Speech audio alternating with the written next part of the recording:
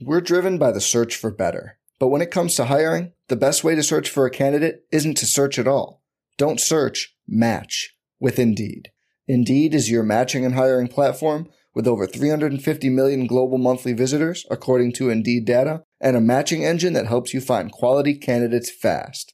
Leveraging over 140 million qualifications and preferences every day, Indeed's matching engine is constantly learning from your preferences.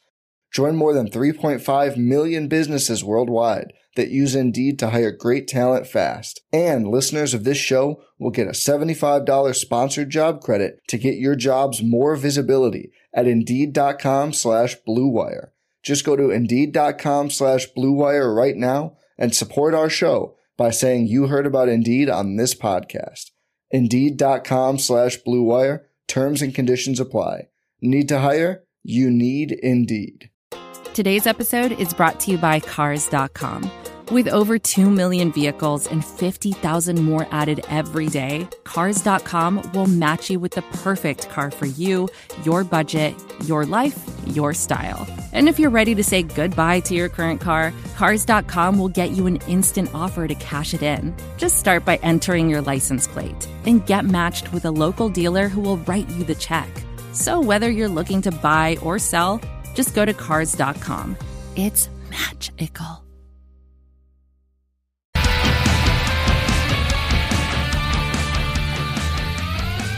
Friends, back at you with another episode of Mavs Moneyball After Dark. This is Kirk Henderson and Josh Bowe. We're coming to you for the first time that we've been together in a while since the Clippers game, where Dallas walks away with a victory at Houston, 113-100. Josh, how you doing?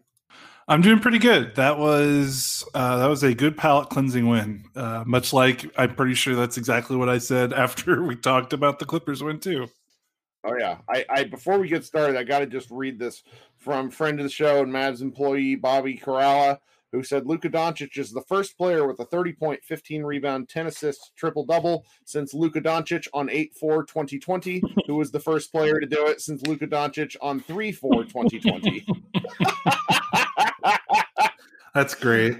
That's a good one. And while we're here at the top of the show, there were some of our lovely listeners questioning why we were talking about Luka not being injured last night. It's because he wasn't injured last night. That's why we were talking about it. Anyways, what an outstanding performance. A really wild game kind of across the board after we went through kind of person by person last night and excoriated just about every member of the team except for like Jalen Brunson and Maxey. Tonight, it's kind of a role, at least for the starters, a real role reversal. Like that was the first 2019-2020 game I've seen from them this season. Yeah, that was probably, that was Luka's best game of the season, the best he's looked since that Clippers game. And it's quite amazing what happens when you make your open shots. I really don't like, just kind of, me and, we like talking and breaking things down and trying to look at things and explain why things happen. But as I was watching this game, I was like, man, it really just I don't know offensively if the Mavericks are doing that much differently than they did in the first 6 games.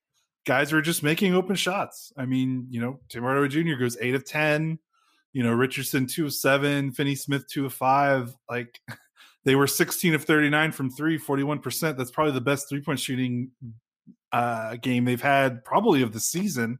They shot the ball real well against the Lakers. They also shot the ball real well against the Clippers, but it was kind of a number of things. And, we're kind of bearing the lead in terms of what happened early in the game. I missed the first quarter, and it seems that either Rick Carlisle has been reading the site, hint he hasn't, or he just got tired of seeing the same thing that we've been seeing and decided to mix up the starting lineup. So who went in for who? Because I kind of missed the start of the game. Oh yeah, it was kind of crazy because we all kind of anticipated that the Dwight Powell change was going to come, but he didn't. He not only did the Cauley-Stein for Dwight Powell swap, but he put in Maxi Kleber and Tim Hardaway Jr. hit the bench, which I think was by far the bigger news of that switch because I think everyone could have anticipated Powell was going to get benched eventually.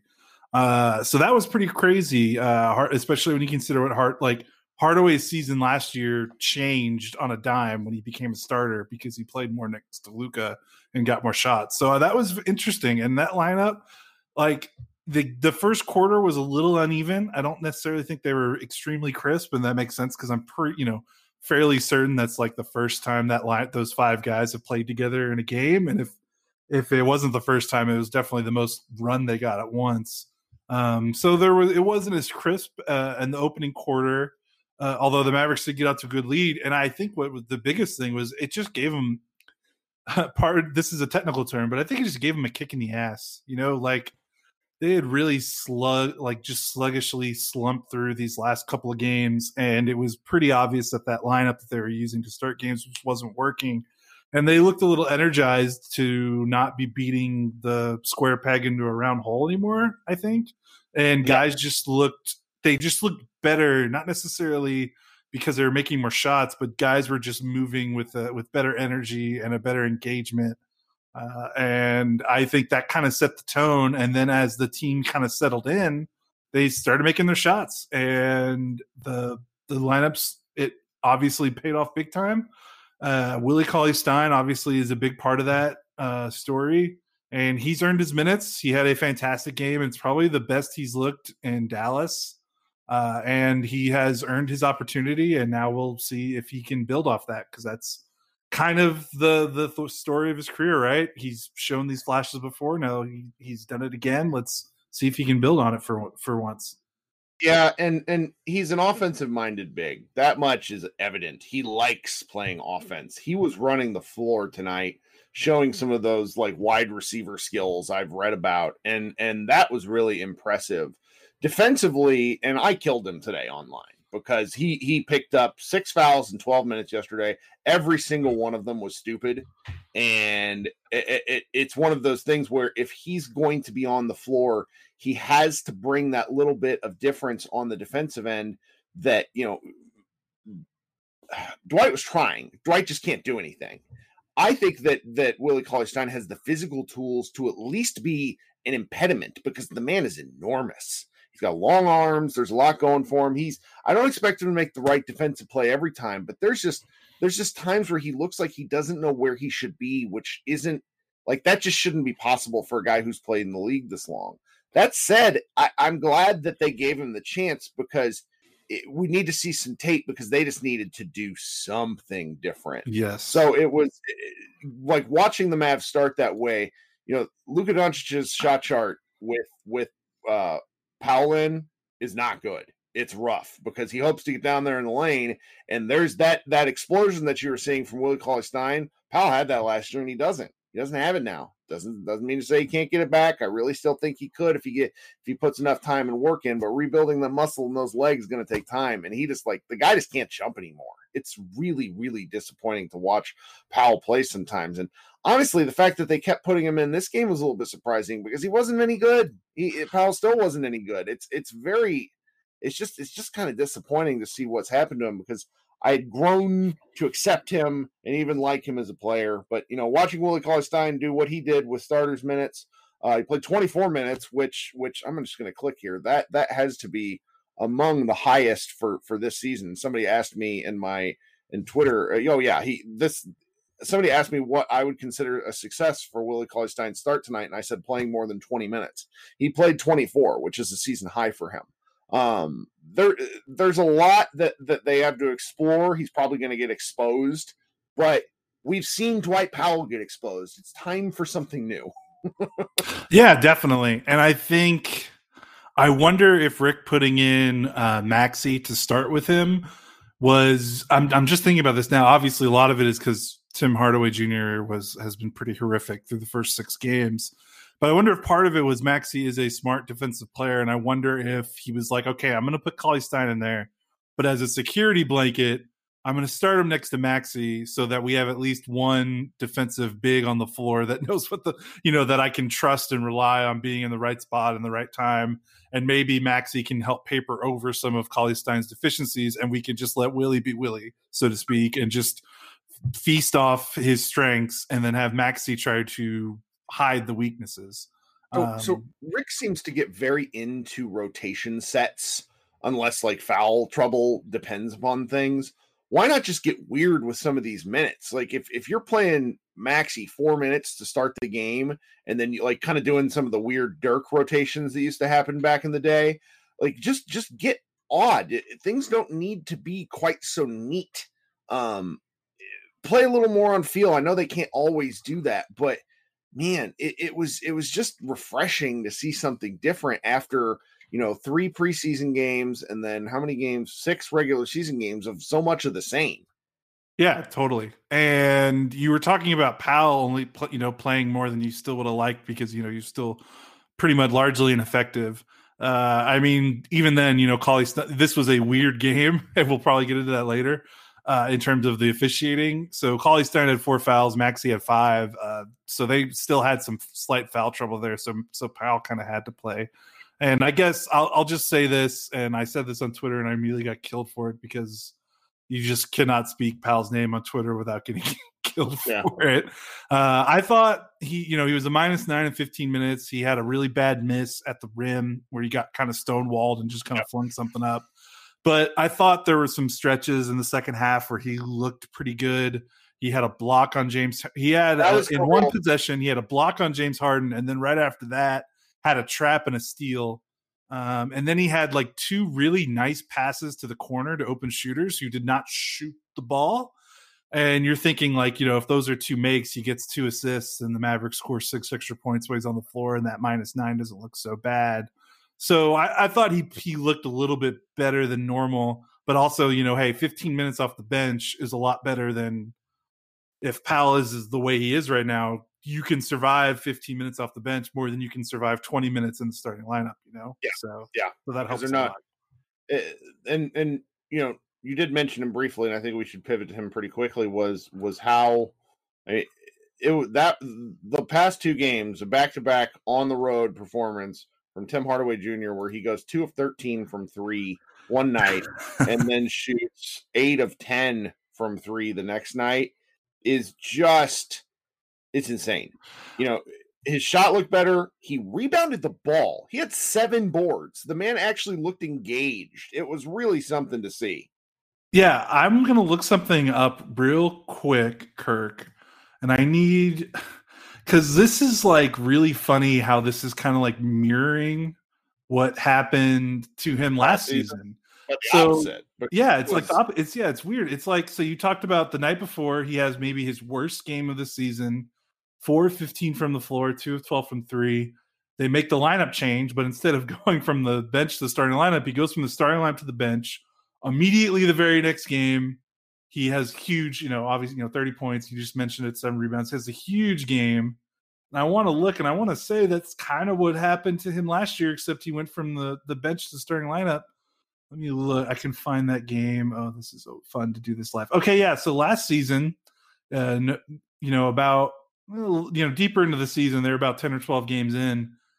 He goes 15 minutes against the Spurs in November of last season, 0 of 5 from the field, 0 of 3 from 3, no rebounds, 2 assists. And he played only 15 minutes. He basically got benched in that game. And then he comes right back the next game, and he's starting, and he scores 20 points on 7 shots, 4 from 3 in a 40-something point win against the Golden State Warriors. Like, I tweeted this. I was like, maybe he thrives off drama. I don't know. Maybe he needs some chaos in his life to get him going, because that's hilarious that he just, I don't know what it is. Maybe he just responds to some sort of coaching change like that. It's just kind of crazy. Well, in fun, like small sample size theater, before the Bulls game, he was shooting 37% from 3. After the Bulls game, he was shooting 32% from 3. After this game, he's shooting 41% from 3. So this is just sort of what happens until you get 20 games of data under your belt, where it just like wild swings. And the struggles that the team have really allowed a couple of these guys. Powell's taken the blunt of the fan grief, but Dorian Finney-Smith and Hardaway have really been very poor. Dorian had, kind of a classic last year Dorian game, 2 for 5 from 3, which is the guy was shooting 26% from distance in 6 games. So it's nice to see him like rattle a few down. It's, it makes me want, I don't want to say it makes me, no, it does. It makes me wonder what would happen if the Mavericks actually had people who are good at shooting. Luka is giving people great shots. Tim's about the only guy who's able to hit, kind of the contested nonsense. But it just makes me think, and I think one day the Mavericks will actually make that a priority. Maybe not this year, but overall, I'm really pleased to get the win because what some of the things that you and I talked about last night with like the upcoming schedule, they still got. I'm still not sure what they're doing with some of these bench lineups. Carlisle played, a one-do 3 minutes, who posted a -4, played James Johnson, who played 20 minutes, which might be a season high for him, and he had a -22. There's just some funky stuff going on, and this is what happens when you move a bench player into the starting lineup, is the coach has to start figuring out new things that might work. And I don't know, the Mavericks are just kind of have to keep this together with kind of chewing gum until Porzingis comes back and can stabilize this offense a little bit. I'm very interested just to see what they're able to put together here, because I would like for them to play 500 basketball.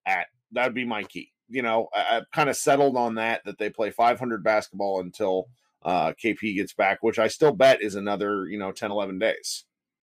Yeah, and I think with the bench, what's interesting with this new rotation they pulled out tonight is that with Hardaway coming off the bench, I think that meant you had less of a need, or there was less opportunity for Burke and Brunson to get minutes. And I mean, Burke only played 9 minutes tonight.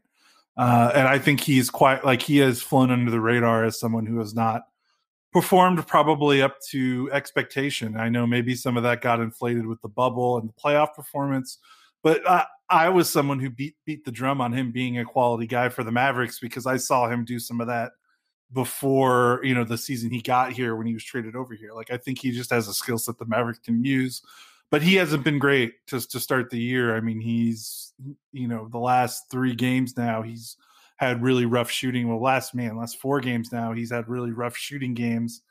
And when Hardaway comes off the bench, that means you don't kind of have to rely, you can siphon off some of Burke's minutes, give them to Hardaway. You can with Kleba and Cauley-Stein in the starting lineup, it just opens up some more room for you to not have to rely, because you're playing a little bit bigger now, so you don't have to play these Burke Brunson minutes for long stretches, because you're starting games bigger with Maxey and Cauley-Stein up front. Maybe that balances them out a little bit, and you don't have to rely on those two. But then that kind of puts the pressure on Hardaway. Like, he's kind of got to keep it going, not necessarily do what he did tonight every night, but he needs to be able to harken back to last season at least, because otherwise, the bench scoring, where are they going to get points when Luka goes to the bench is, I think, suddenly starting to become a really big question mark for this team. And it didn't necessarily, it didn't kill them tonight, but there were stretches in the second half. They scored 23 points in the third quarter where they just didn't have it. And, when Luka was on the floor, it just didn't look good. And then they had that stretch. Kirk, I think you were kind of guffawed and slack when they missed. I think they had like a stretch where they missed like 4 wide open corner threes in a row or something like that. So they gave up a 16-point lead and then ended up building it back up to 13 before the end of the game. It was a very peculiar game. Yeah, and it kind of, I feel like this game just encapsulates all of what we talked about with like I don't think there's some things they did better on offense, sure, but man, how much does it just come down to guys hitting the open shots that Luka creates? I felt like that's why they built up the lead. That's why they gave it away, because they missed a bunch of open shots from the corners, and then they built it right back up because Hardaway closed out the game strong, and Luka bulldozed his way to looking like his MVP self from a season ago inside the 3-point line. So I know it's probably more complicated than that if we really want to dig into it, but I just can't help but shake that feeling. It's got to come down to these guys making shots around Luka, and I think they're still generating them as well as they were a couple days ago. I don't think that much has changed. It's just nice to finally see some of these go in for once.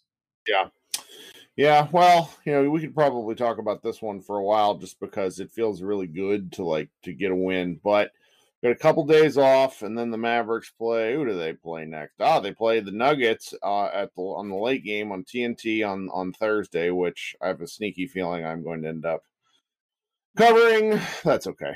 I just like writing the late game is always an exercise in hilarity, just because the TNT games never actually start till like 10:20. We got a couple of posts coming in the next several days, and I'm pretty excited about. And I'm trying to think if there's you know what, I do want to. You said something there about the fact that bench scoring seems to be a little hard to come by. It's making me laugh because they have a bunch of guys on the bench that want to shoot the ball. Yeah, they do. Burke and Brunson go 3 of 11 combined. It's like, guys, what are we doing? Anyways, that's just a minor thing. I think some of these things start to work themselves out, given enough time. Porzingis, if Porzingis comes back and plays, if the Mavs get him for 50 games this year, I really think that we should be excited by that, because he opens up aspects of their offense that just bumps everybody down a peg, and we can expect less from those players. Mm-hmm. Do you got anything else before we get out of here? 19-20 from the free throw line. That was very nice to see after last night against Chicago. Just kind of goes to my theme of I hate this because I'm not this guy, but it feels like it's a make or miss league, Kirk. It feels like that with this team right now, and I hate that phrase, but that's what it feels like right now.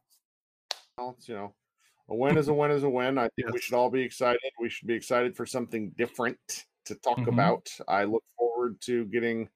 I don't know. I got kind of flamed today for making fun of Willie Cauley-Stein, but I did talk in the podcast about how I wanted him to start, so I don't.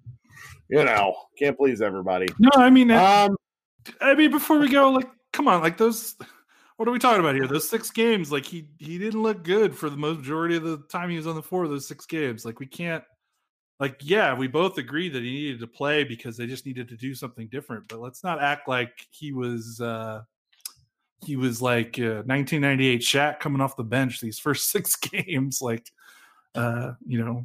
can see it. We can see these things. It wasn't made up. Oh well, it's all in good fun. The coaching staff is trying to keep it all together, and they're 1 game away from 500. If they could somehow eke out a win over the Nuggets, who have had their own kind of struggles, believe it or not, that would be quite the thing after 8 games, I think. So. Well, we'll be back in a couple of days. This has been Kirk Henderson and Josh Bowe with Mavs Moneyball After Dark, and we will talk to you a little later in the week.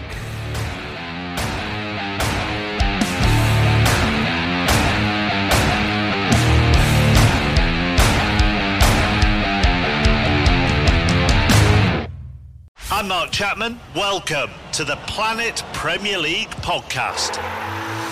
Each week, Cesc Fabregas, Nader Manua and myself talk all things Premier League. As a player, you don't have time to talk. No. You don't have time to make a plan. You just need to deal with wave after wave after wave. We watched Coach Carter, and he said, afterwards, the game's just about doing this for your teammates. And I remember looking around halfway through the film, and half the squad was asleep. Planet Premier League. Listen wherever you get your podcasts.